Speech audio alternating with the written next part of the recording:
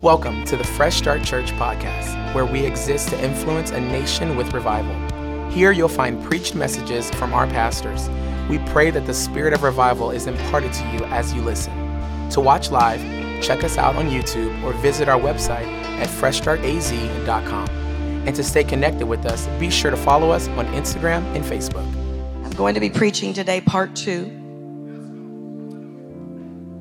That will follow part 1 of the message that I preached on Saturday night of Doorkeepers. Is that when I preached it? Doorkeepers, a revival weekend, a week or so ago, whenever that was. And if you were not here, you'll be a bit behind this morning. So you'll go online and watch that. There's things that I will be referring to today that I do not have time to recap on. I'll be recapping on a good bit, scriptures and the prophetic word of the Lord, etc. But the story of the prophetic puzzle and all that, I do not have time to go into that today. So you're going to be a bit lost if you weren't here or you have not watched it online. But God is speaking loudly to us. I said He's speaking loudly, loudly. Hallelujah. And it's a word of the Lord to us personally, but it's also a word of the Lord to our nation. It's a word of the Lord to the church in this nation. I don't say that arrogantly. I don't say that presumptuously. I just say that because I know. And there will come a category 5 in our earthly terms. Whirlwind of God in this nation. Yes.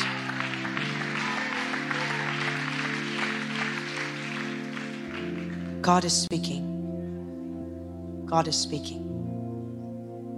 But it's going to take a church and a remnant that will hear the sound in the spirit and respond and position themselves in battle to pull on the realms of God and to displace the principalities, powers of darkness that hold back this whirlwind of God's spirit. I don't know about you, but I look at my nation today and mad at the devil, mad at the devil, mad at the devil. Go out into society and the things that have shifted because of the rhetoric and the trajectory of the agenda of the enemy. It angers me. It angers me. It angers me. The fear that is gripping people and the atmospheres that are being shut down because of the rhetoric of the enemy. When I say rhetoric, I mean the devil, the lies of the enemy. So God is calling us Fresh Start and our voice and our sound. Do I have any revivalists that came on Sunday morning?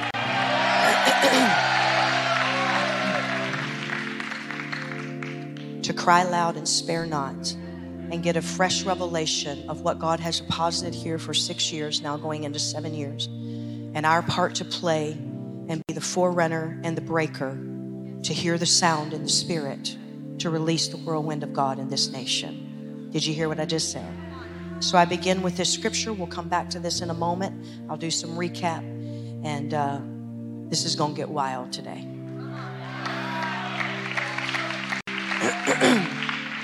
2 Samuel chapter 5, verse 24 and 25. The whirlwind of God, when you hear the sound. The Voice translation is what this is coming out of.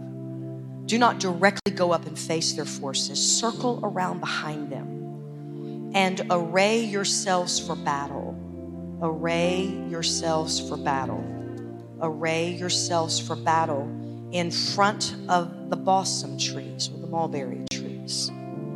Array yourself for battle in front of the balsam trees. When you hear the sound of a mighty army marching, reverberating in the tops of the balsam trees, come quickly and fight. Come quickly and fight. For God has gone ahead of you into battle to destroy the army of the Philistines. Now, those of you who were here for part 1, the Philistines. David did just as the Lord commanded and won a great victory. David arrayed himself for battle, listened for the sound, heard the army of God, came quickly to fight, quickly to fight, quickly to fight. God had already gone ahead, where? Into battle. To destroy what? The army of the Philistines. David, as he obeyed, he won a great victory. America will win a great victory.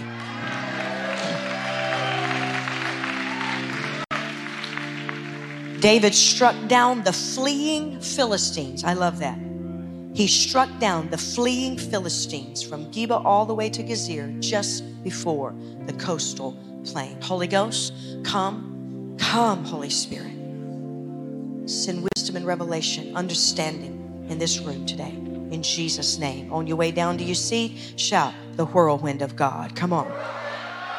Hallelujah. I'm going to read a few scriptures that I put in the last message, and it goes like this. I will not be going back to Ezekiel, but I do want to tag from that message and bring it into this one. Ezekiel 1:4. As I looked, behold, a storm wind was coming from the north. Ezekiel 1:28. Such was the appearance of the likeness of the glory of the Lord. And when I saw it, I fell on my face and I heard a voice speaking. Ezekiel 10:2. And he spoke and he said, enter between the whirling wheels. The whirling wheels. In Hebrew, the word for whirlwind is wheels. Enter between the whirling wheels under the cherubim. Under the cherubim. Please remember that. Under the cherubim, and fill your hands with coals of fire from between the cherubim. Nahum chapter 1 verse 3. The Lord is slow to anger and great in power, and the Lord will by no means leave the guilty unpunished. Say this phrase with me. In whirlwind and storm is his way. Say it again.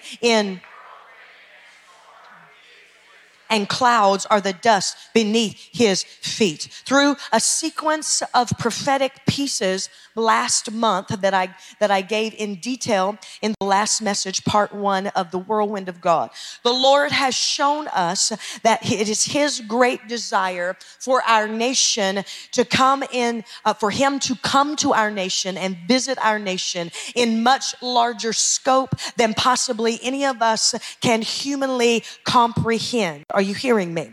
The backdrop of this prophetic puzzle that I said I can't have time to reiterate today is crucial to the understanding of how God is speaking and to the nature of how we are to pursue the magnitude of his presence. If you listen to what I laid out to you last time in the pieces of that puzzle, it cannot be ignored. I said it cannot be ignored. And even what has been happening in our nation, are you hearing me? Even until this day, our daughter texts us a picture, and I didn't give it to the media. On the way driving to church this morning, a cloud had formed, a funnel cloud in our skies here in Phoenix, Arizona. And my 4-year-old grandson, before anybody could say, he said, hey, look at that cloud. It looks like a tornado. Come on, somebody. You can call that happenstance. You can call that coincidence. I call that a sign in the heavens. I say that God is wanting to jolt his church and come on and shake his church to believe for a nation shaking, history making revival, a level and a magnitude of his glory like we have never seen before, because the Lord desires to release a magnitude of his divine presence upon our nation that will overtake the church and overtake the culture. He desires to release glory realms that are not only good for good meetings, but to capture a nation. It's awesome that the glory can show up in a hotel, in a glory meeting, or in a church on a Sunday morning. But I say, God, I'm believing for your glory to manifest in the streets of New York City, in downtown Phoenix, Arizona, in Dallas, Texas, the most religious city in this nation. Oh, in Los Angeles, California, I desire that the level of your glory begin to swirl in the streets of this nation, in our government, in the Capitol building, in the White House, in the bedroom of our president. Right now, let let the glory and the whirlwind swirl, not just for good meetings, not just so I can post it on social media, but so God can shake a nation. Bring it back to God. The whirlwind of God, when it comes in this measure, if God can find a remnant to pull on this magnitude of his presence, it will literally change the landscape. Are you hearing me? I said it will, oh, come on, y'all. It will change the landscape. It will change the landscape of the church. It will change in this nation. It will change the landscape of this nation. History shows us that when God manifests in this magnitude, or even greater, of course, that everything must bow. Everything must bow. Whirlwinds change the landscape. I'll try it again. Whirlwinds change the landscape. Nothing looks the same when a whirlwind touches down. Nothing looks the same when a whirlwind touches it. Nothing looks the same. Nothing will look the same when a whirlwind touches it. You stay with me this morning. I'm going to take you somewhere. Nothing looks the same. We're trying to figure it out in our old paradigms. We're trying to figure it out in our old wineskin. And God says it's time to shed the old wineskins and the old paradigms. And it's time to have ears to hear and eyes to see, because the magnitude of my presence will touch down. And when I touch down, everything changes.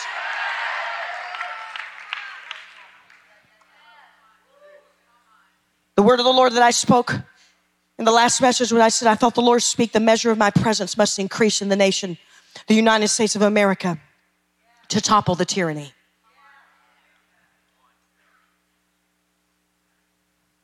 To topple the tyranny of the agenda of the enemy strongman. The measure of my presence must increase in this nation, the United States of America, to topple the tyranny of the agenda of the enemy strongman. Tyranny is defined as unreasonable use of power or control. I am not talking about a man. I am not talking about a mandate. Are you with me? I'm not talking about a man. I know I'm repeating myself, but this is on purpose. I'm not talking about a man. I'm not talking about a mandate. I'm going to say it again. There have been haters online. Come on, somebody.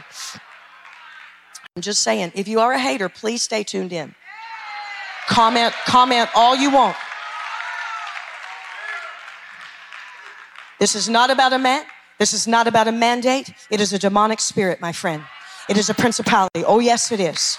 And what we're seeing in our nation for the last 2 years is specifically the last 2 years is a manifestation and exposure of an ancient spirit. You hear me now? Hear me loud and clear. And the one agenda of this ancient spirit is to stop and to stifle and to steal and to subvert the presence of God Almighty. I say it again because y'all aren't helping me preach good enough. I know I got some religious people here this morning. And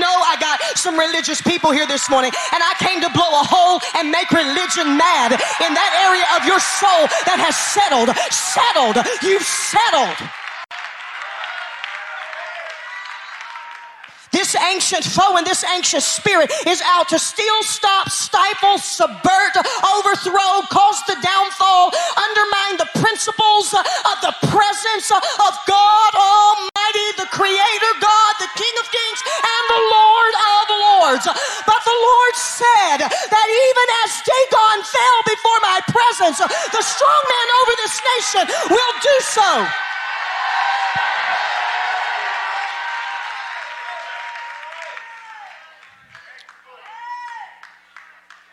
The strong man over this nation will do so as my church welcomes and pursues a level of my presence that will do more than just bless them and heal them, but a level of my presence that will topple tyranny off of nations.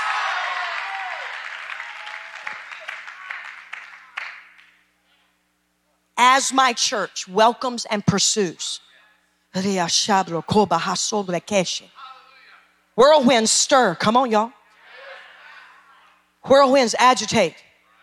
Am I agitating you yet? If not, I got to work harder.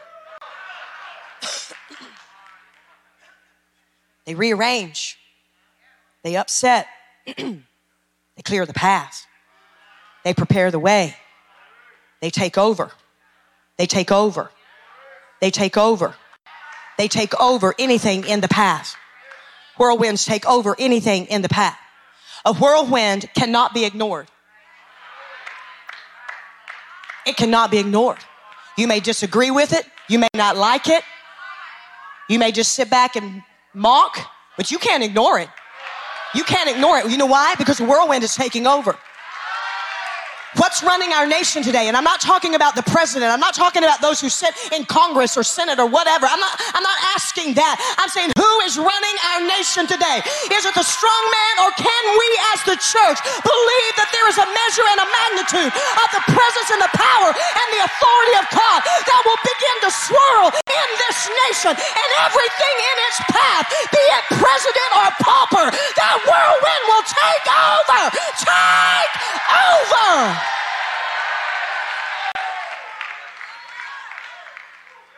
I said it can't be ignored. I said it can't be ignored. There's a furious, I'm still quoting my word from the message. There is a furious magnitude of the presence of God that will stop everything in its track. And it's in the whirlwind of God's glory and presence. He is speaking loudly, the Lord would say. Fresh start, he's speaking loudly to us that we release and be released as his whirlwind for such a time as this. I repeat a measure of the word, not the entirety, from Gina Golston, the prophetess. You'll have to listen to the other word if you were not here. But what she said in the mix of the Houston prophetic puzzle that I laid out to you, she said, quote, "This morning I was praying for you in your gathering, and I felt I heard the Lord say concerning you and Fresh Start, I am making you my whirlwind."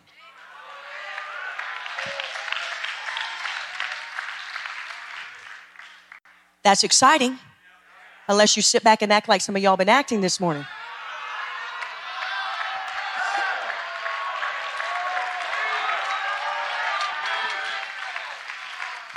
Because whirlwinds stir. Whirlwinds agitate. They rearrange. They upset. They take over. They take over. They take over. They take over. Everything in its path, a whirlwind. I'm talking the spirit now. I'm talking natural. I'm talking the spirit. A whirlwind cannot be ignored. Are you hearing me?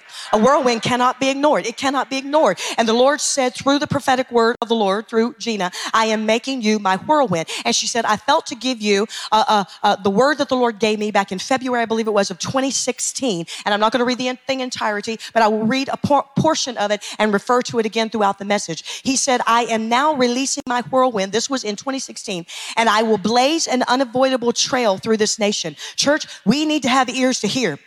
Everything that has been happening the last few weeks, this one included, we need to have ears to hear.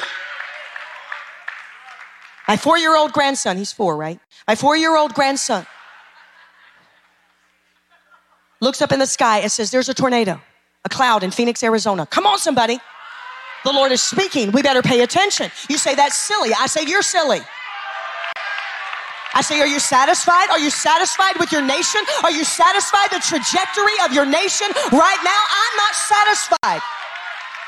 Mantled upon us is the glory of God as the church of Jesus Christ in this nation. We have got to have some people in the spirit. Stand up. I said in the spirit. Stand up and begin to agitate and create a swirl. Oh, from the north and the south and the east and the west. We need to stir the Spirit of God so that anything in its path will be overtaken by the presence and the power of God. Dagon will have to fall. Dagon will have to fall. Dagon will have to fall before the whirlwind. And the Lord said to Fresh Start, I'm making you my whirlwinds. And her word said, the Lord said, I'm releasing it and I'm going to blaze an unavoidable trail through this nation. That will lead and return the hearts of many to me. I have a remnant, the Lord says. Yeah, let me repeat that last line. Because that's the reason for the whirlwind. I'm going to blaze an unavoidable trail through this nation that will lead and return, meaning our brother that had never given his life to Jesus, that gave his life to Jesus today. Come on. There's going to be thousands and tens and hundreds of millions of people like him that will come as the whirlwind of God is released. People that may have never heard the name of Jesus. They maybe never darkened the door of a church. Come on. As the whirlwind of God touches down, this is the purpose, to release the harvest. And then the word of the Lord said, and there are people that will return, because there's people that have left God. There's people that and they have all kinds of excuses, whatever. And I ain't got time to name them, but it's just excuses, but they've left God. But the word of the Lord says, I am going to blaze an unavoidable trail. Did you hear that? An unavoidable trail that will lead and return the hearts of many to me. And he says, I have a remnant. Shout that. I have a remnant. Look at your neighbor, say, are you part of the remnant? Come on. Ask your other neighbor, are you part of the remnant? The word of the Lord, I'm continuing to quote her word, the Lord that gave her in 2016. I have a remnant that is clothed in the wind of my spirit, and through them, I will set this nation back on course. Through them, through the remnant, I will set this nation back on course. And then here it is. It will come with a force. It will come with a force. It will come with a force. Whirlwind, which is just another word for tornadoes, that go 100+ mile per hour wind force. The word of the Lord says it will come with force. And he's using the parallel or the analogy, the illustration of a whirlwind, because this is what it's going to take in our nation. There is not a politician. There is not a medical doctor. There is not a scientist. There is not the smartest person in the world. I don't care who they are that can fix the problem in this nation. It must be the almighty hand of God and the whirlwind of his glory and the whirlwind of his spirit. And it's got to come in with a force, because if it doesn't come in with a force, people, they still may dismiss it, but they will not be able to ignore and deny that God has moved in to the United States of America. And what looked that way yesterday looks totally different today.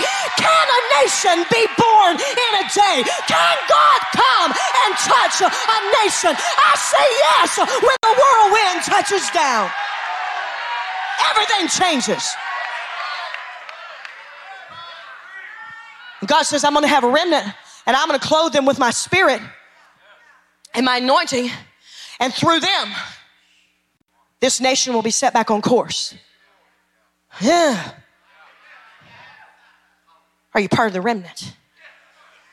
Because the word of the Lord said it's going to come with force, a force that topples tyranny, topples principalities, force, a spiritual intensity.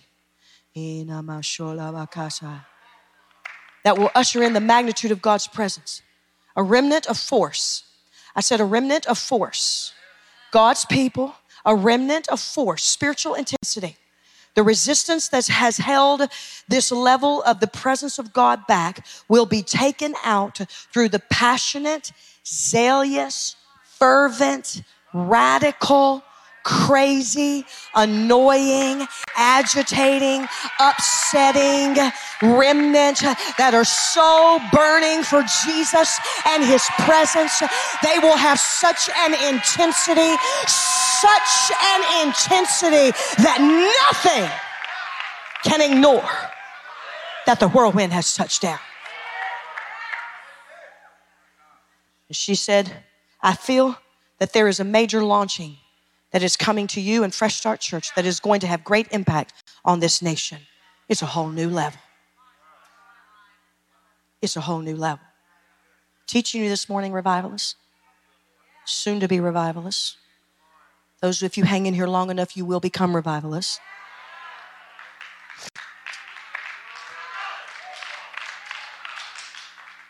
The measure of my presence, he said, must increase in the nation to topple the tyranny, to topple the tyranny, to topple the tyranny. I'm not talking about a man. I'm not talking about a mandate. I'm talking about a demonic principality. Because this is a holy war in our nation. I said, this is a holy war in our nation. I said, this is a holy war in our nation. This is not political. This is not medical. And it is not racial.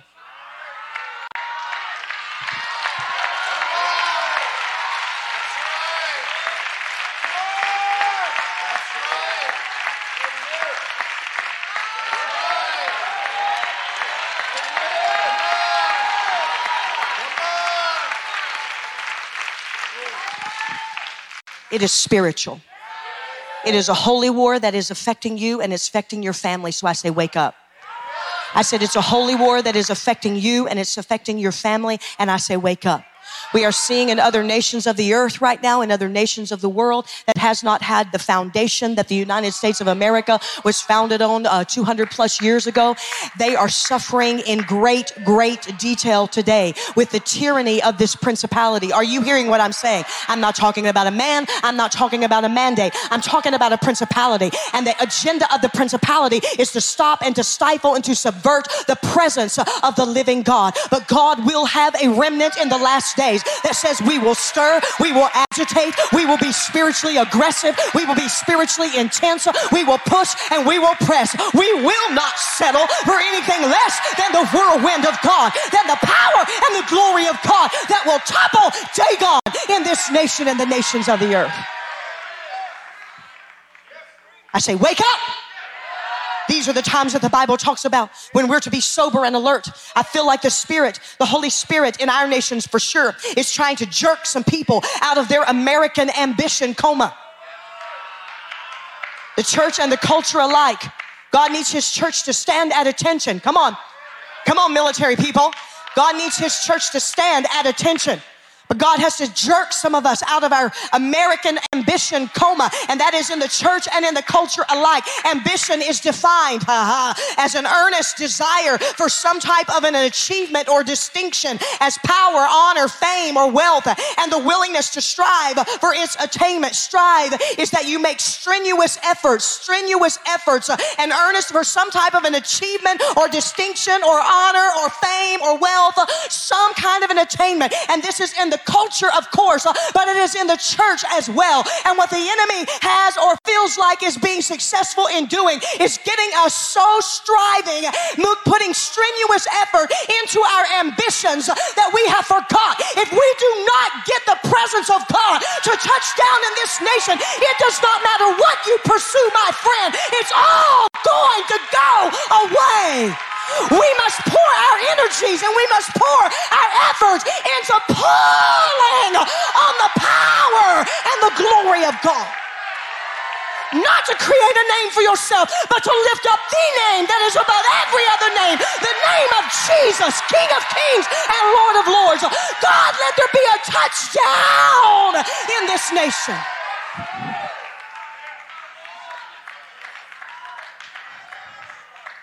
Stop sleepwalking when we need to be awake and warring. Stop sleepwalking. Stop sleepwalking when we need to be awake and warring. The times when we need to be close to the Lord and his word. Times when we need to push aside the weights and the senseless activities. And we need to come quickly and fight. I said we need to come quickly and fight. He told David, the Lord told David, come quickly and fight. Come quickly and fight. Array yourself for battle. Come quickly and fight, because it's time to hear the sound. Did you hear me, Fresh Start? Did you hear me, America? It's time to hear the sound of the whirlwind, the sound. Why fight? Why do we have to always fight? Fight. Why do I need to fight? Because we need to break through the demonic resistance and the barricade that surrounds the harvest of souls. I don't know about you. I'm glad you're here today. It may not sound like it, but I'm glad you're here today. Come on, somebody. I'm thankful you found your way to church, but I'm not satisfied. I'm not satisfied until I see countless others like they filled this altar this morning that are coming to give their life to Jesus Christ. And they're humble and they're desperate. They're not religious. They're not pious. They're not critical. They're hungry and they're desperate because the devil has them in chains and they're all bound up. And I'm not satisfied until I see a harvest.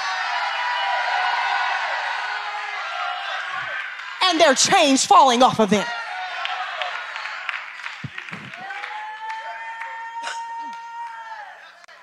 So we got to fight. Our misguided pursuits that are called distractions, I said last message, has lessened the leverage. Are you with me?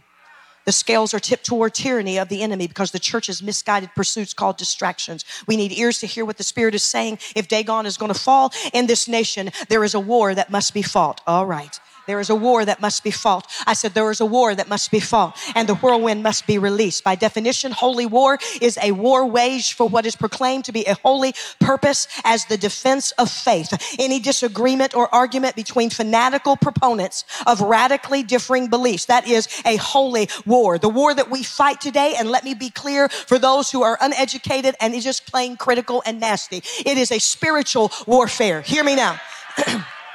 It is a spiritual warfare. I'll say it again. It is not a natural war. It is a spiritual war. It is not political. It is not medical. It is not political. It is not medical. It is not racial. It is not political. It is not medical. It is not racial. Just one more time to make religion mad. It is not political. It is not medical. It is not racial. It is a spiritual war. And my friend, you try to opt out, but at some point, there's going to be a supernatural realm that touches your life. It's either going to be the demonic or it's going to be the glory of God. I choose to fight in the army of God.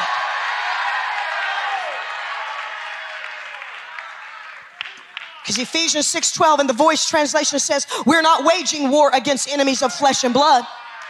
No, this fight is against, say it with me, tyrants. Say it again. Say it louder. What are we talking about? Toppling tyranny in here. This fight is against tyrants, against authorities, against supernatural powers and demon princes that slither in the darkness of this world, and against wicked spiritual armies that lurk about in heavenly places. Oh my. Most translations say we wrestle against. We wrestle against. This translation says we wage war and we fight against. I spent 5 hours yesterday training more prayer intercessors here. Come on, somebody.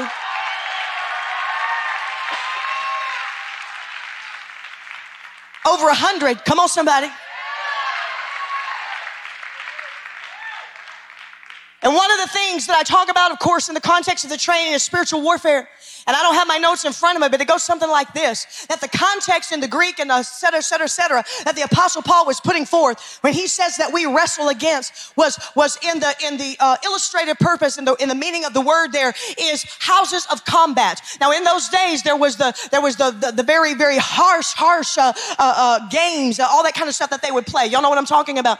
And you know what I'm saying? That they would be fighting. And I don't know all of the words, but basically there was this extreme type of fighting. This is what the Apostle Paul meant when he says that we fight against. We fight against. It was literally a wrestling match or a fighting match where you have a boxer and a wrestler and something other kind of fighter that was all wrapped up in one. There were no rules. There were no boundaries. There were no referees. There was nothing. They would fight to the finish. Either the person surrendered or the person died. They would throw them up, not to catch them, but throw them up in the air to put their hand or their foot or whatever to break their spine on the way back down. It was bloody. It was gory. It was violent. It was absolutely unthinkable in my mind. Even the fighting that I see today is just plain stupid. I'm just telling you. Why would you want to do that? Come on, somebody. All of this is what the Apostle Paul has in his mind when he's saying this church is the kind of wrestling match that you are in today.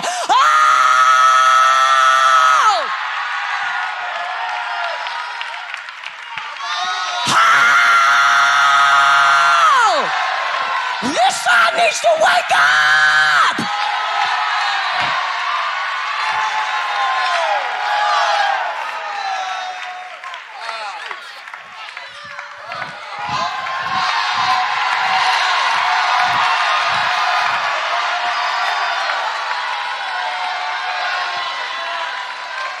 That's the kind of war it is, he said. That's what you're wrestling against. But we have had, just so I can keep my record, Disneyland Church with Pastor Mickey and Minnie Mouse that have led the church for 2 decades down the lazy river, and It's a Small World, spinning around on rides that go nowhere in the spirit, looking at at fictional things and making them believe they are real. Are you hearing the word of the Lord today? Wake up. It's a war.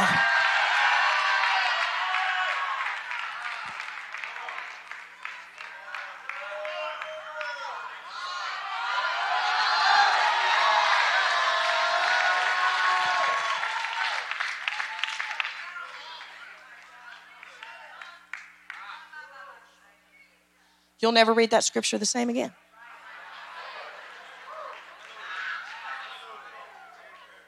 There are some people that are totally repelled by the warfare that goes on in this house or other places. They're totally repelled. Some that are repelled right now.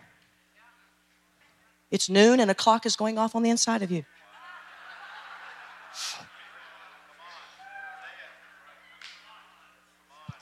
Just so you'll know, in case this is your first time, this church knows no clock, all right?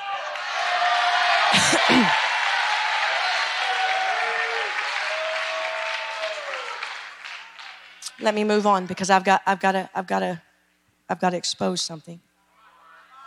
The tyrant spirit that I identified and of course have referred to already as the Philistine spirit has one goal, and that is to stop the presence of the Lord, to subvert it, stifle, or steal it. That spirit in our nation has been packaged in so many ways over the last decade, definitely the last 2 years. But it's after the presence of the Lord. It's all about worship, my friends. It's always been about worship and it always will be about worship. Lucifer wanted the worship of heaven and he didn't get it. So now he's manipulating the earth to worship him. Some worship him blatantly without shame. Others do so more discreetly, and others are just worshiping themselves, which is the same as worshiping the enemy.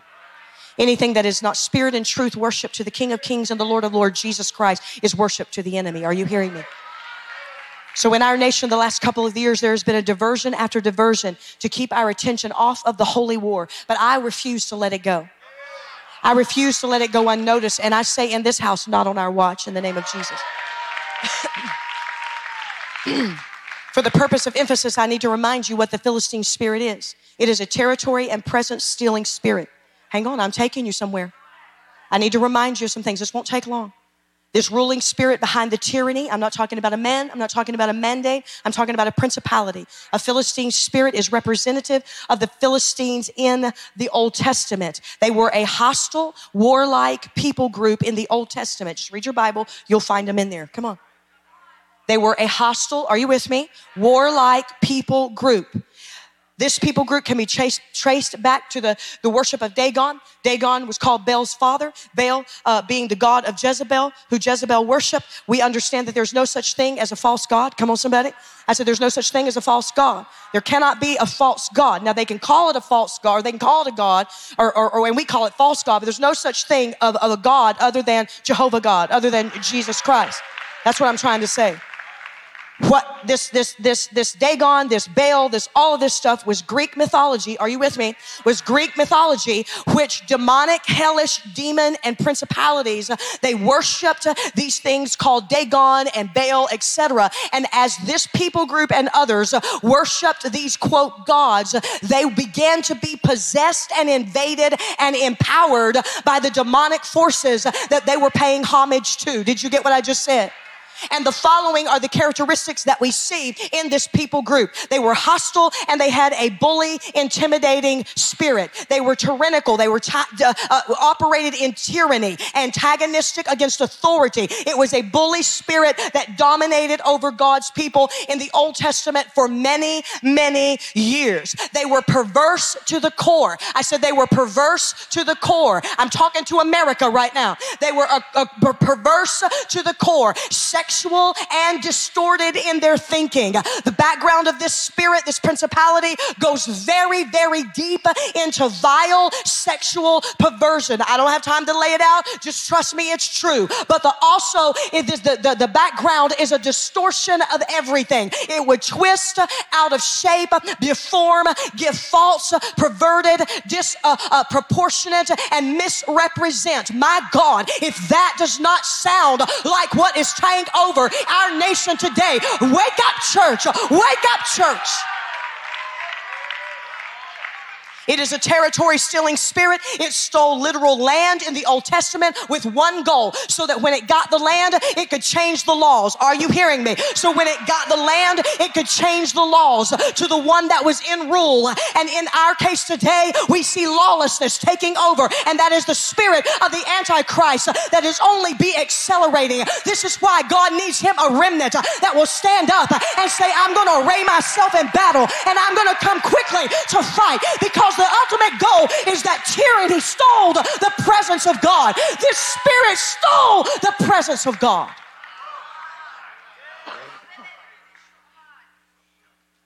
The Philistines stole the presence of God. They stole the Ark of the Covenant. It's after the presence of God. It's after the presence of God. Wants to steal, stifle, subvert it. Tyranny stole God's presence. Perversion, distortion, delusion, territory, changing laws. Ultimately, it's about the presence of God. Oh, are you hearing me, church? Never in my lifetime would I have thought that I would have seen pastors, ministers arrested and ostracized like they have been, more specifically in other nations of the earth, but even in our nation over the last 2 years. The blatant censorship and target of Christians, those who worship Jesus Christ in our nation, is ramping up. I'm going to say it whether you like it or not. Obviously, it's more intensified in other nations, as I described earlier. But church, if we fail to fight the war and array ourselves in battle, we're headed in that direction. So I say, wake up and see the progression of this principality. Tyranny, perversion, distortion, delusion, territory, ungodly laws. We see in the Word of God, and this is what we put our hope on today, that against the full manifestation of God's presence, that this tyranny toppled. 1 Samuel 5, Philistines took the ark of God. Hang on, I'm going to take you somewhere today. They brought it to the house of Dagon, and they set it by Dagon, the principality that I just described to you. When they got up the next morning, what happened? Dagon had fallen on his face to the ground before the ark of the Lord. No force of the enemy can stand against the full manifestation of God's presence. God says, I have a remnant, and I have clothed them with the wind of my spirit, and through them I will set this nation back on course. It will come with a force. Whirlwind and remnant will come with a force. The remnant will come with a force, and the whirlwind will come with a force.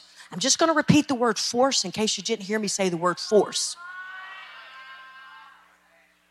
Another part of that word that Gina shared with me was those within my church who are alive and moving by my wind will now arise with a gale force, as through them I will demonstrate my power, and this will be a point of turning. Come on, remnant. Come on, revivalists. Everybody say, when you hear the sound. I want to talk for a moment before we come to this altar today and fight for the whirlwind of God, about spiritual aggression and the whirlwind of God. I'll say it again. Spiritual aggression and the whirlwind of God. Let me read the opening scripture again. 2 Samuel 5. Do not directly go up and face their forces, but circle around behind them and array yourself for battle. Array means a strategic arrangement of fighters and weapons in a battle. That's what that phrase means. In front of the balsam trees. When you hear the sound of a mighty army marching, reverberating in the tops of the balsam trees, come quickly and fight, for God has gone ahead of you into battle to destroy the army of the Philistines. And David did just as the Lord commanded, and he won a great victory. He struck down the fleeing Philistines. The sound in the tops of the trees confused the tyranny. Are you hearing me? The sound confused the tyranny. The sound in the tops of the trees confused the Philistines, confused the tyranny, this spirit in our context today. And I just want to say that for trees to make a sound, there must be a wind. I'll say it again.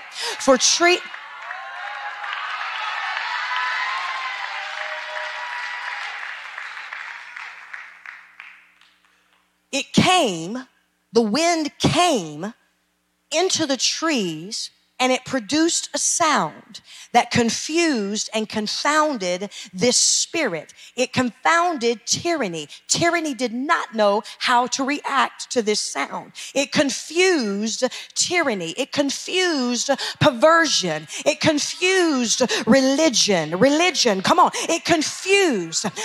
Jewish rabbis are known to say that this scripture here that I just read to you, our opening scripture, what I just read to you, is the footsteps of angels that were walking on the tops of the trees.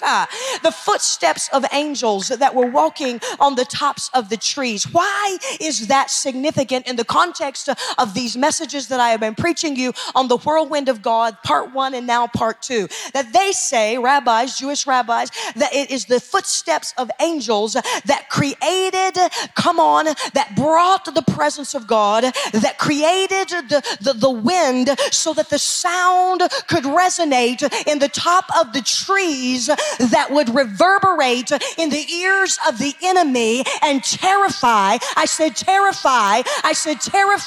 and confuse and confound the enemies. Why is it significant that they suggest that it was footsteps of angels walking on the tops of the trees? Because in Ezekiel's vision that I read to you in the last message of the whirlwind of God, he saw angelic beings that were manifesting. Come on, somebody, don't miss this. They were cherubim that had manifested in his vision. And we are told and we understand that cherubim are appointed as guardians of the presence and the holiness of God. I don't know if you're getting what I'm saying. Don't miss this. Angels dancing in treetops. The cherubim are the ones who guard and protect the presence and the holiness of God. What is this Philistine spirit after? The presence of God. Cherubim were over the mercy seat in the Ark of the Covenant, but Dagon had to fall. How? Because the fullness of the presence of God were protected. Come on, somebody.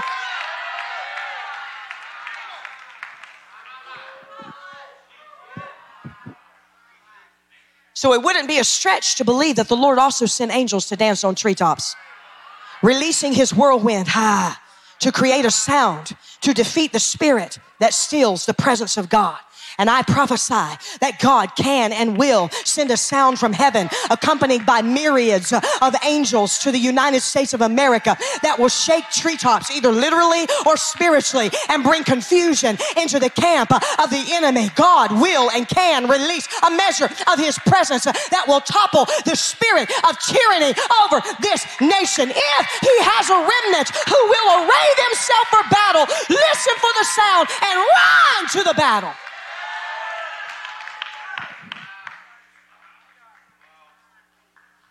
Array for battle and come quickly to battle. Listen for the sound when you hear the sound. Sometimes I look around and I say, where's the army? People talk about it. Some of y'all are really preaching with me today.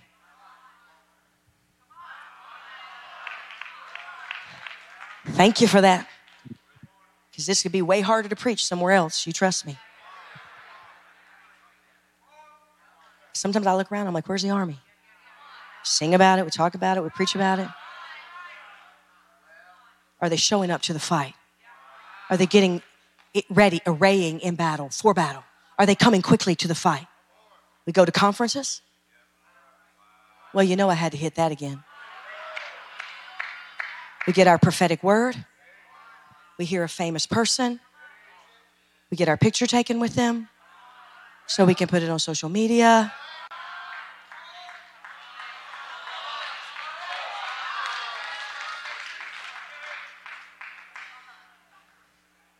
We watch unending YouTube videos and do nothing with what the information that we're given.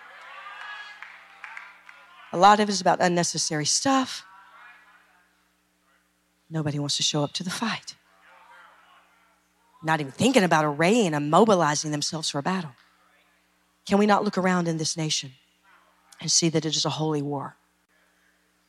Another time, another level from any other time in my lifetime.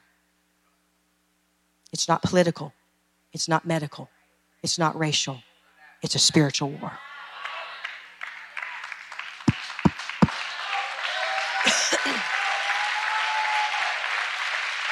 Stop it with all the silliness. Come on. Stop it with all the silliness. It's not medical. It's not political. It's not racial. It is a spiritual war.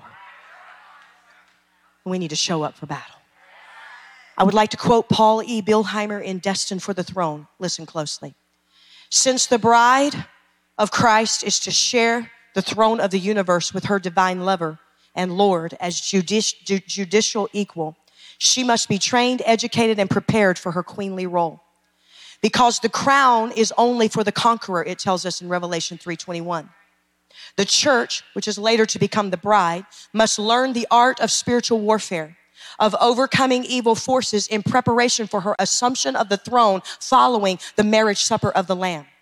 Through the use of her weapons of prayer and faith, through the use of her weapons of prayer and faith, she holds in this present throbbing moment the balance of power in world affairs. The church is the mightiest force, there's the word, force, there's the word, for civilization. The only force that is contesting Satan's total rule in human affairs is the church of the living God. If Satan were unopposed, if he were under no restraint, if it were not for the purifying and preserving influence of the church on the earth, the fabric of all we call civilization would totally disintegrate, decay, and disappear.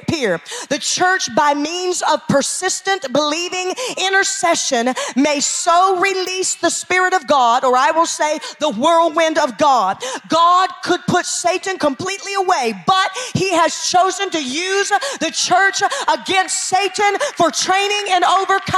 He has given her, the church, the power of attorney. She is his deputy. Therefore, prayer is where the action is. Any church without a well-organized and systematic prayer is simply operating a religious treadmill.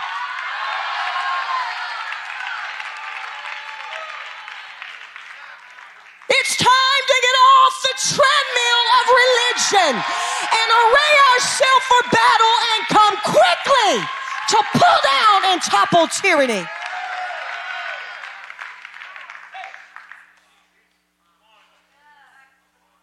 We're a force in this earth. But at large, the body of Christ has lost its spiritual aggression. All right, you better stay with me.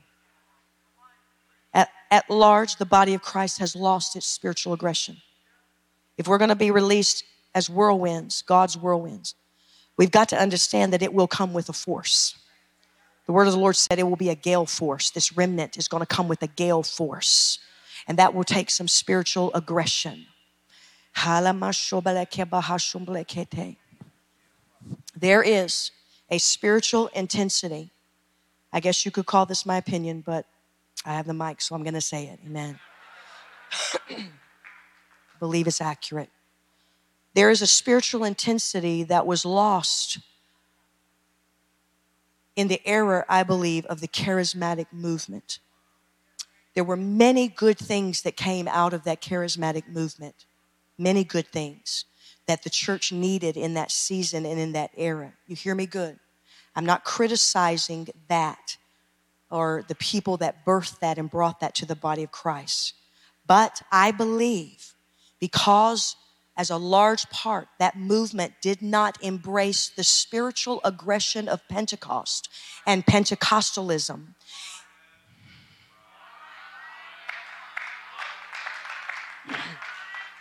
Because that movement did not embrace the spiritual aggression of Pentecost and Pentecostalism, it then made it easier to walk into the more modern seeker sensitivity models that has overcome and overwhelmed the Pentecostal spirit-filled churches. The seeker sensitive model has totally removed any kind of spiritual aggression and any kind of aggressive spiritual pursuit. And this, my friends, was a huge compromise and downgrade from Pentecost. It was a big, big compromise. You know how they're saying these days, and don't be offended, California people, but don't California my Arizona and my Texas and all this kind of stuff. Don't charismatic my Pentecostalism.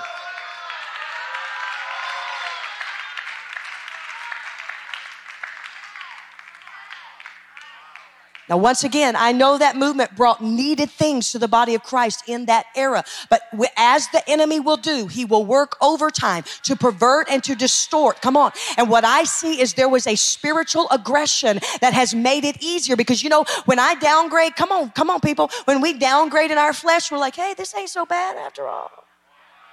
This is pretty comfortable. So doing another downgrade is a lot easier. Come on. We are to be an invasion force in a demonically hostile world. God himself gives us, man, I'm preaching up here.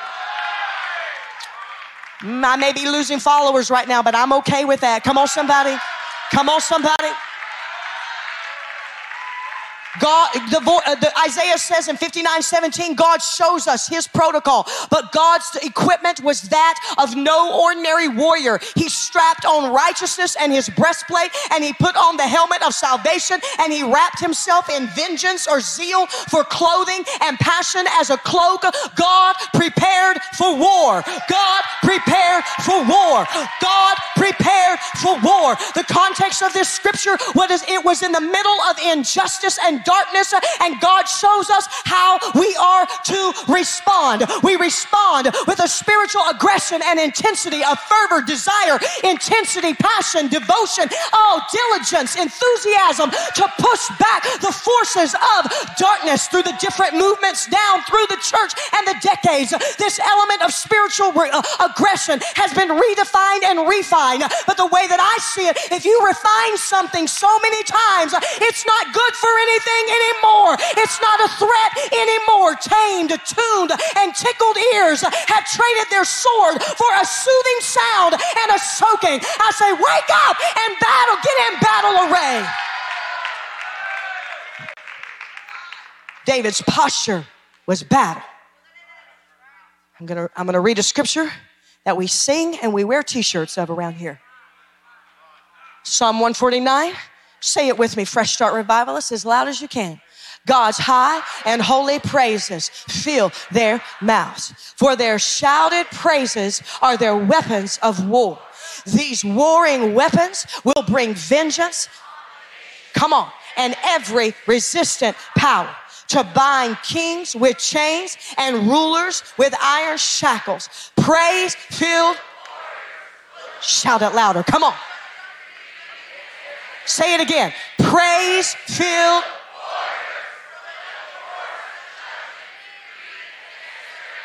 This is the honor he gives to all his godly lovers. Hallelujah and praise the Lord. Come on, warriors. Come on, warriors.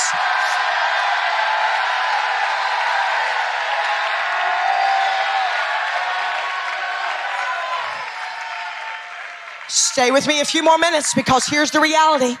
I'm talking about a sound. I'm talking about a sound that comes through a remnant. I'm talking about a remnant, come on somebody, that shows up with a force.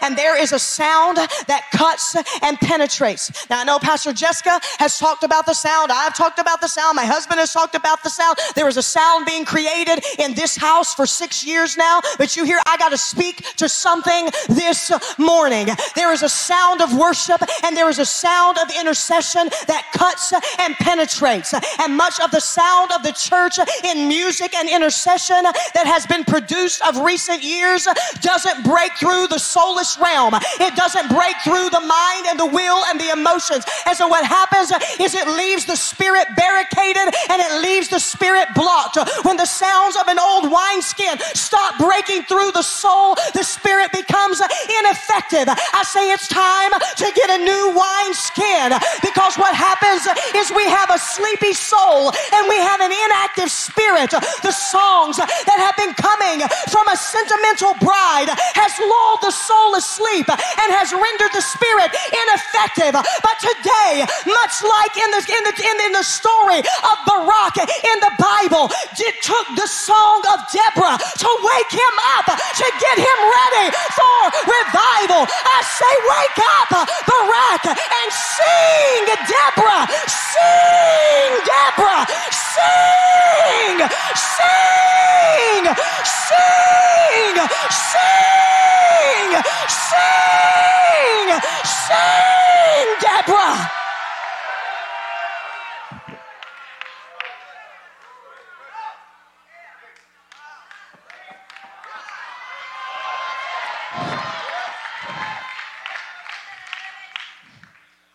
Flesh will always choose a soothing sound over a penetrating sound.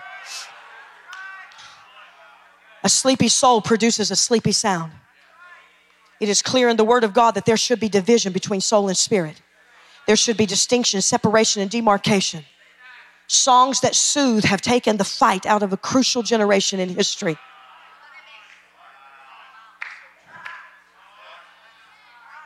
Jesus, help me. Songs that soothe have taken a fight out of a crucial generation in history. Sing, Deborah, sing. Sing, Deborah, sing. Sing, Deborah, sing. Speak to Barak. Speak to the warriors that have lost their fight. Speak to a generation that has never learned to fight.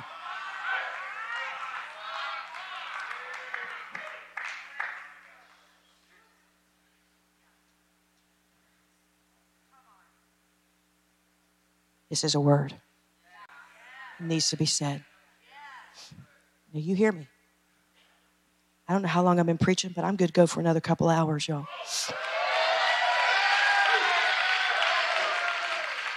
I'm not going to, but I'm good to go for another couple hours. I'm not against slow songs. I'm not against soaking in the presence of the Lord. For all of those who just left the social media, somebody text them and tell them to get back on and hear this. Oh, it's the truth. Majority of the music, I pretty much listen to two types of music, pretty much. Maybe throw some Christmas music in right now because it's Christmas. Doesn't feel like Christmas, but it's Christmas out here. I listen to Fresh Start Revival Worship.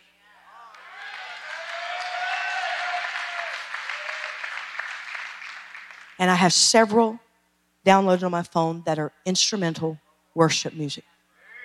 So just so you'll know, I'm not opposed to that at all. But let me tell you what I am opposed to. I'm opposed to the apparent imbalance and the resulting atmospheres of apathy and self-focus. Sing, Deborah, sing. Sing, Deborah, sing. Wake up, Barak. Wake up, Barak. Wake up. I'm opposed to the antagonism that religion and carnality bring against spiritual aggression. It's time to get Pentecost, spiritual aggression, back in a generation. Hallelujah. Now you listen to what I'm about to share with you. There's a book by a man named Ray Hughes. I believe he has passed away now. It's called The Sound of Heaven and the Symphony of Earth. Can y'all handle some more for a few moments today? Everybody shout, sing, Deborah. Sound. A sleepy soul produces a sleepy sound, y'all. Songs that soothe have taken the fight out of a crucial generation in history. In his book, Sound of Heaven and Symphony of Earth, he talks about the Irish war dance and how as the Irish left their homeland, their roots, and came to America, they lost the dance and the militancy that came with it. And I quote him, just as the militancy of the Irish dance was robbed from its people, so was the militancy and passionate aggression in church music. Because the church in a certain period took instruments out of the hands of musicians, it went through a musical dark ages. And all that was left was liturgical chants. Worship now consisted of leaders lulling both God and his people to sleep. Out of that time period came a very passive, feminine sound. The warrior heart and sound of music, as well as the individual expression, was lost. I am preaching a thing up here. The title of this message is The Whirlwind of God. When you hear the sound, a sound has to come back into the body of Christ today that has been lost through decades and decades and decades of compromise. At large, the body has lost its spiritual aggression. If we're going to release God's whirlwind, we've got to understand that it is going to come with spiritual force and spiritual aggression. Passivity and feminism will not cut it. Are you hearing what I'm saying? He's talking about the culture of the sound and the atmosphere of the sound. There is a sound that awakens heaven and shakes hell.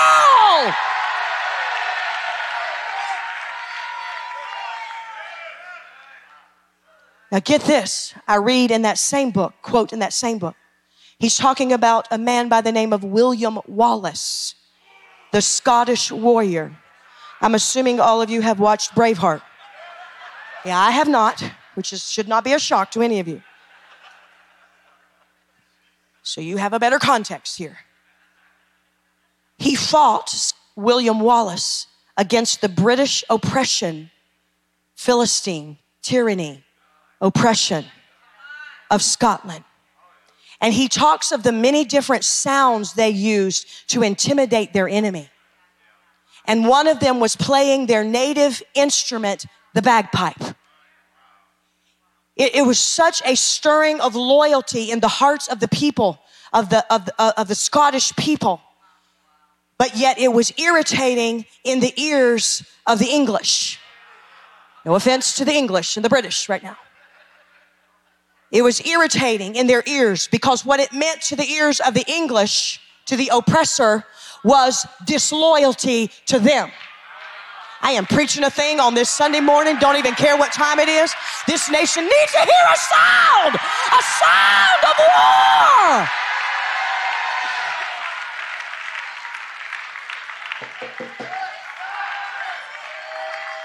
And so because England was irritated with the bagpipes, because they understood that when the Scottish played, it meant disloyalty to the oppression, disloyalty to them. They were pushing back on the oppression. They were pushing back on it. Come on, fresh start. They were pushing back. So what the English did was they outlawed the bagpipe. And apparently in the Braveheart movie about this battle, it was said, in order for England to bring them, people, into bondage, their music had to be in bondage as well.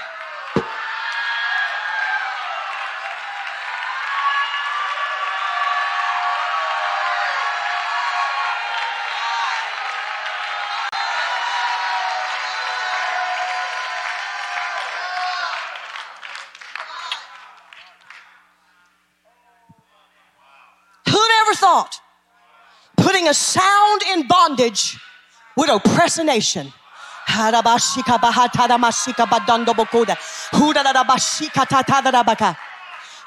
thought that we would be put on a path and on a trajectory where the very sound that breaks off oppression, that breaks off perversion, that breaks off intimidation, the very sound would be put in bondage. And now religion has said, you don't need all of that. You don't need to scream. You don't need to tarry. You don't need to rock back and forth. You don't need to dance. You don't need to shout. Oh, you don't need to lift your voice. And my question is, how's it working for you?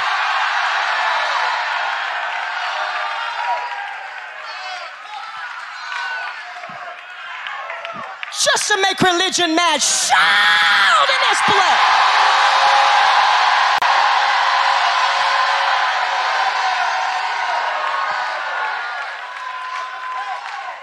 When the church becomes passive, a nation becomes imprisoned. When the church becomes passive, when the intercession becomes passive, a nation becomes imprisoned. When the intercession becomes self-focused, when the intercession turns inward, when the intercession is all about my title and my position and this and that, a nation becomes imprisoned. When the music becomes passive, a nation is imprisoned. If tyranny is going to be toppled, there must be a sound that is released that shakes foundations. This is not going to be on the screen, but I take you to another confrontation with the Philistines in 1 Samuel chapter 4. If it makes you feel better, I can say I'm almost done. But y'all know I don't try to make you feel better, so. Now look at me. I'm going to repeat my last statement. There has to be a sound released. Sing, Deborah, sing. Sing. Unlock the prison. Rouse the warriors. 1 Samuel chapter 4, the Philistines defeat Israel again. Watch this. Israel then goes to Shiloh to get the Ark of the Covenant. Philistines defeated them. There was casualties. They go, they get the Ark. As the Ark is coming into the camp, I said there has to be a sound that is released in the church in this nation that shakes foundations and topples Dagon. I will release a remnant, and through that remnant, they will be a whirlwind. God says, I will blaze an unavoidable trail. The Lord said to Fresh Start, I am making you my whirlwinds.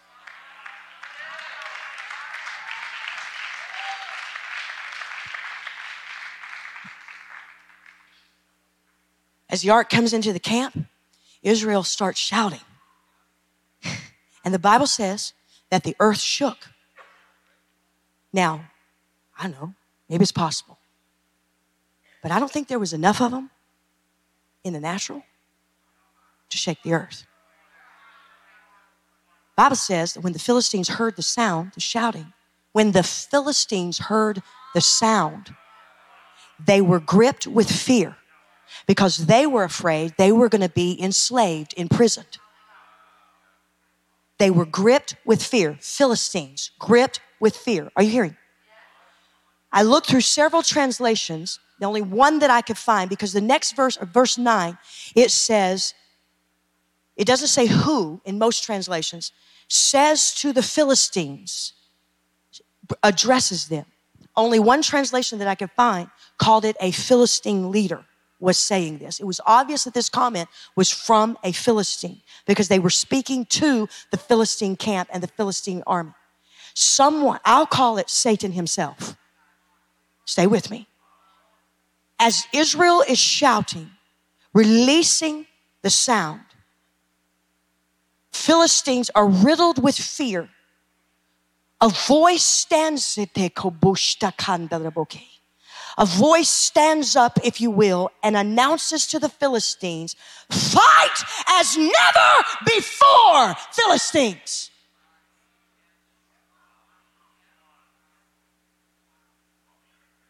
And they did, and they captured the ark of God. I don't think you're hearing what I'm saying. They plundered the army of Israel.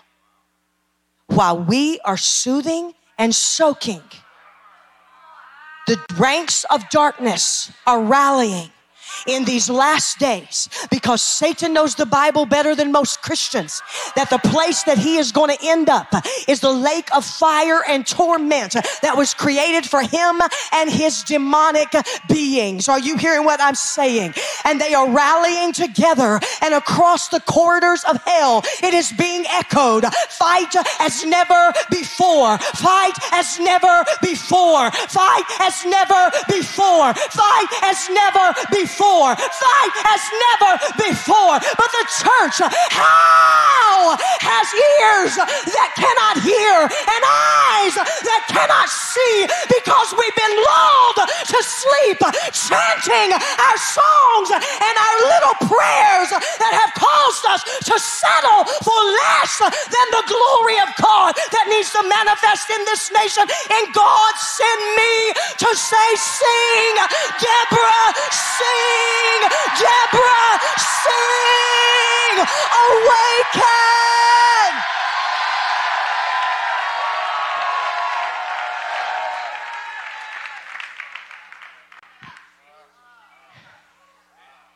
Because even though it ended as that, you hear me, it is a fact that the Philistines cowered at the sound. This was no ordinary shout. This shout was amplified and electrified by the current of heaven. For that manifestation to happen, it had to have a current of heaven on it. Fresh start. I'll be real honest with you right now. I'm flat worn out right now.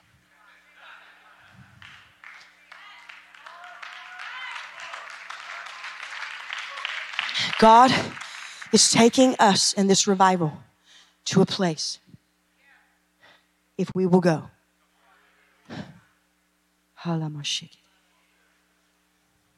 that will lead a nation in a sound. A sound that will topple tyranny, that will welcome the whirlwind of God. Some of y'all are going to have to get on board. Come on. Love you all. Love the ones that call this their church and they decide to stay home and watch it online today. Love y'all.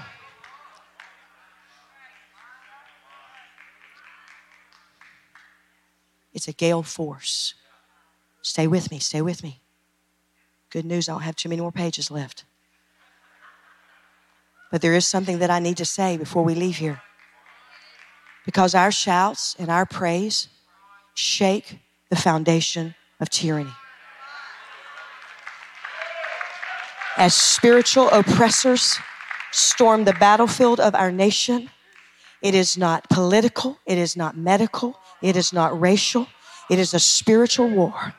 And as we lift our praise and our shouts, our response is to defy that principality with our spiritual aggression in praise and in intercession and break in with the sound of the whirlwind of God that is going to shake, if you will, the treetops in this nation. The same man that I quoted earlier, Bill Heimer, in Destined for His Throne, don't miss this. You got to see where I'm going. He said the element that is necessary to energize prevailing prayer that casts out Satan is triumphant faith. But the necessary element to energize faith is perpetual, purposeful, aggressive praise. I'll say it again.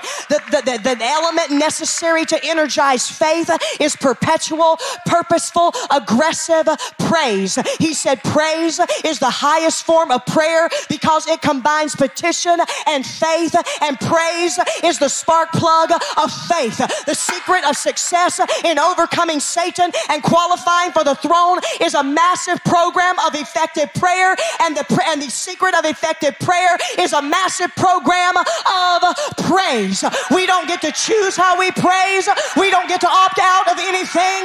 You have convinced yourself that I can opt out of this. Oh!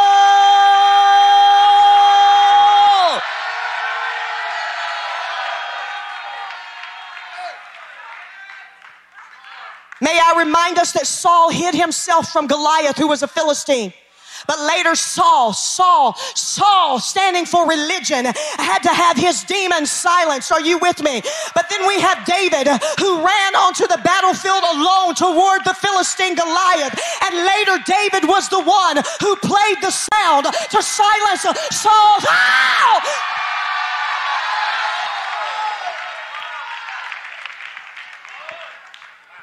Because David had cultivated the sounds of heaven for many years. And I'm telling you folks, we can't opt out of any of them. We've decided my praise is okay. No, it ain't. Because how can you just say that to me? Because the Bible tells me that there are at least 7 ways to praise God. Well, what are they? Well, I'm glad you asked because I'm going to give them to you today. They are the Hebrew word halal. If I pronounce Hebrew wrong, don't be mad at me. I don't know Hebrew. Come on, somebody. To jump, to dance, to be loud, and to be clamorous. Some versions say clamorously foolish. Well, I'm going to opt out of this. It's okay if I opt out. It is not okay if you opt out. Yada, to throw your hands up and forward while making confession about God. Toda, to lift your hands in thanksgiving. Shabak, a loud, joyous shout of testimony.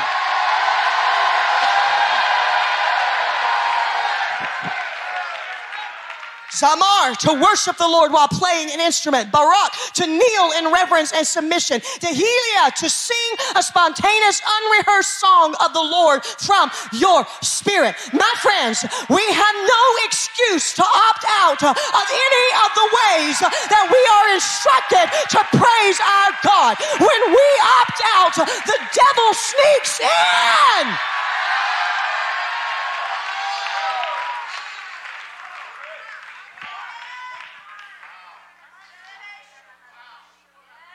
And there's different ones that write out different ones of these. And the enemy's like, cool. I'll walk through that door then. And Pastor Jessica and Sam or myself are up here pushing and pressing, trying to get you to do the same thing. It's not just to have noise. It's to have a sound. I said it's to have a sound. It's to have a sound that has died in the modern church because they said we don't need all of that. My friends, let's go back to Pentecost and see that suddenly there came a sound from heaven as a rushing mighty.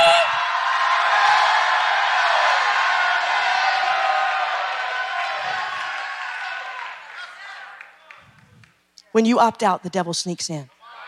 When you opt out of spiritual aggression, my friends,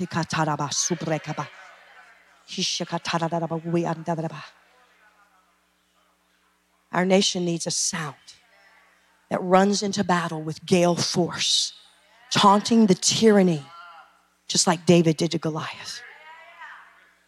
David was a fierce protector of the presence of God. I want to be a fierce protector of the presence of God.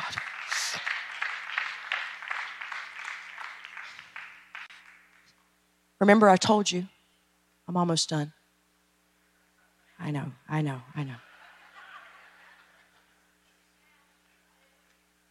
The whirlwind of God and all of those things that I gave you through the prophetic puzzle, remember that? They were violent and aggressive in nature.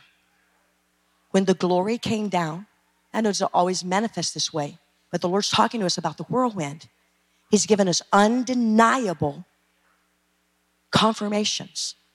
Even to a 4-year-old that knew nothing. Even to a 4-year-old in the car this morning. It looks like a tornado in the sky of Phoenix, Arizona. When the glory touched down in Houston that many years ago, it was aggressive. The pulpit split. The associate pastor was caught in the swirling of the wheels of the whirlwind. Prophet Tommy says, violent winds will announce revival. My God. Come on, America. This releases the magnitude of God's presence that will topple tyranny. And I do close with this today. Praise team, come. Weapons of war, whatever that song is. Glory to God. They named them things I would not name the songs, but anyway. I'm not writing them so they can name them what they want. It's the Bible, she said, so we name it what the Bible said. We have a praise and worship leader that talks back. I say, sing, Deborah, sing. Come on.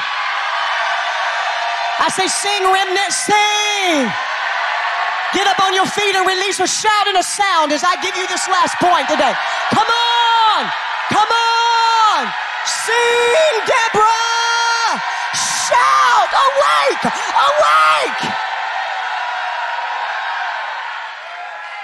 And here's the final thing. The Lord spoke emphatically to us on Saturday night before I preached this message about the remnant. Because in these days that the Lord is going to be releasing this whirlwind as we array ourselves for battle and run quickly to the fight. Hear me now. No one moving, please. It will come from a remnant. I'm not putting a number on the remnant. I can't put a number on the remnant. But if you all were here on that Saturday night, I'll just tell you how strong prophetically I was feeling the word that was coming to me about the remnant.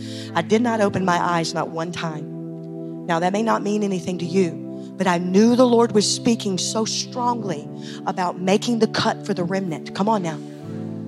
We got to make the cut. We got to make the cut Sunday morning. We got to make the cut. That I did not want to be distracted by any faces, I don't mean that in a bad way. I just didn't want to be distracted because I knew the Lord was speaking strongly about the remnant. Hear the word of the Lord. Church in this nation at this moment. There will be a remnant. And pastors and leaders, fivefold ministry, as much as we help me, Lord, as much as we taunt the word or say the word remnant, and we're saying remnant, do we really know what we're saying? Can I ask us, fivefold ministry in the body of Christ, as you are calling out the remnant and speaking to the remnant, are you really going to be happy leading just the remnant?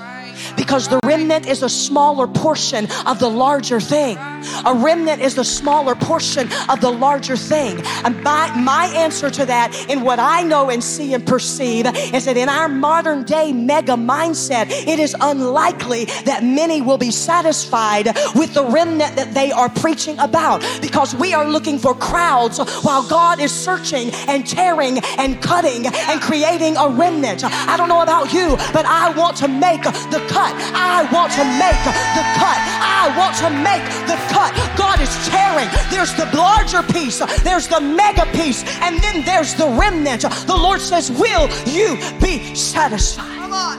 Because in these last days, there will be a remnant. And that remnant, which is what we're trying to raise up in this house through this revival, that remnant will be persistent. No matter what hell comes against them, no matter how many followers they lose, no matter how many witches come against them, no matter how many talk about the female preacher that shouldn't be holding the microphone right now. Oh, we get it all the time, all the time, all the time. It makes me want to preach another hour. We get it all the time.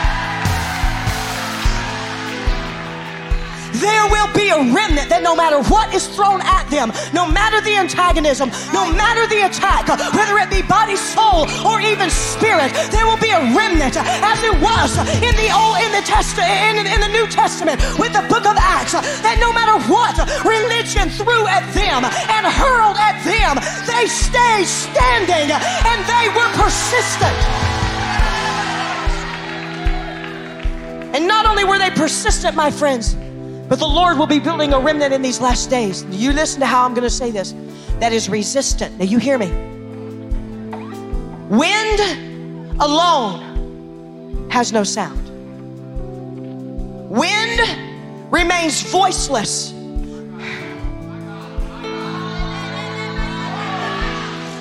until it is combined with another element. Wind cannot make a sound until it connects with something that is resistant enough for that wind to touch, to create a volume that topples the tyranny. I am looking at a group of people that I am preaching to in this room today, and God says, you may not feel like it, it may not seem like it, but I am choosing my remnant, and you must choose to make the cut in this room today. God says, fresh start, I'm releasing you to this nation as my whirlwind. Thank you for listening in to the Fresh Start Church podcast, where we exist to influence a nation with revival. You can order Pastor Kim's book, Doorkeepers of Revival, at doorkeepersofrevival.com. And you can listen to Fresh Start Revival Worship on Apple Music, Spotify, or wherever you stream your music. Thank you for tuning in. We'll see you next time.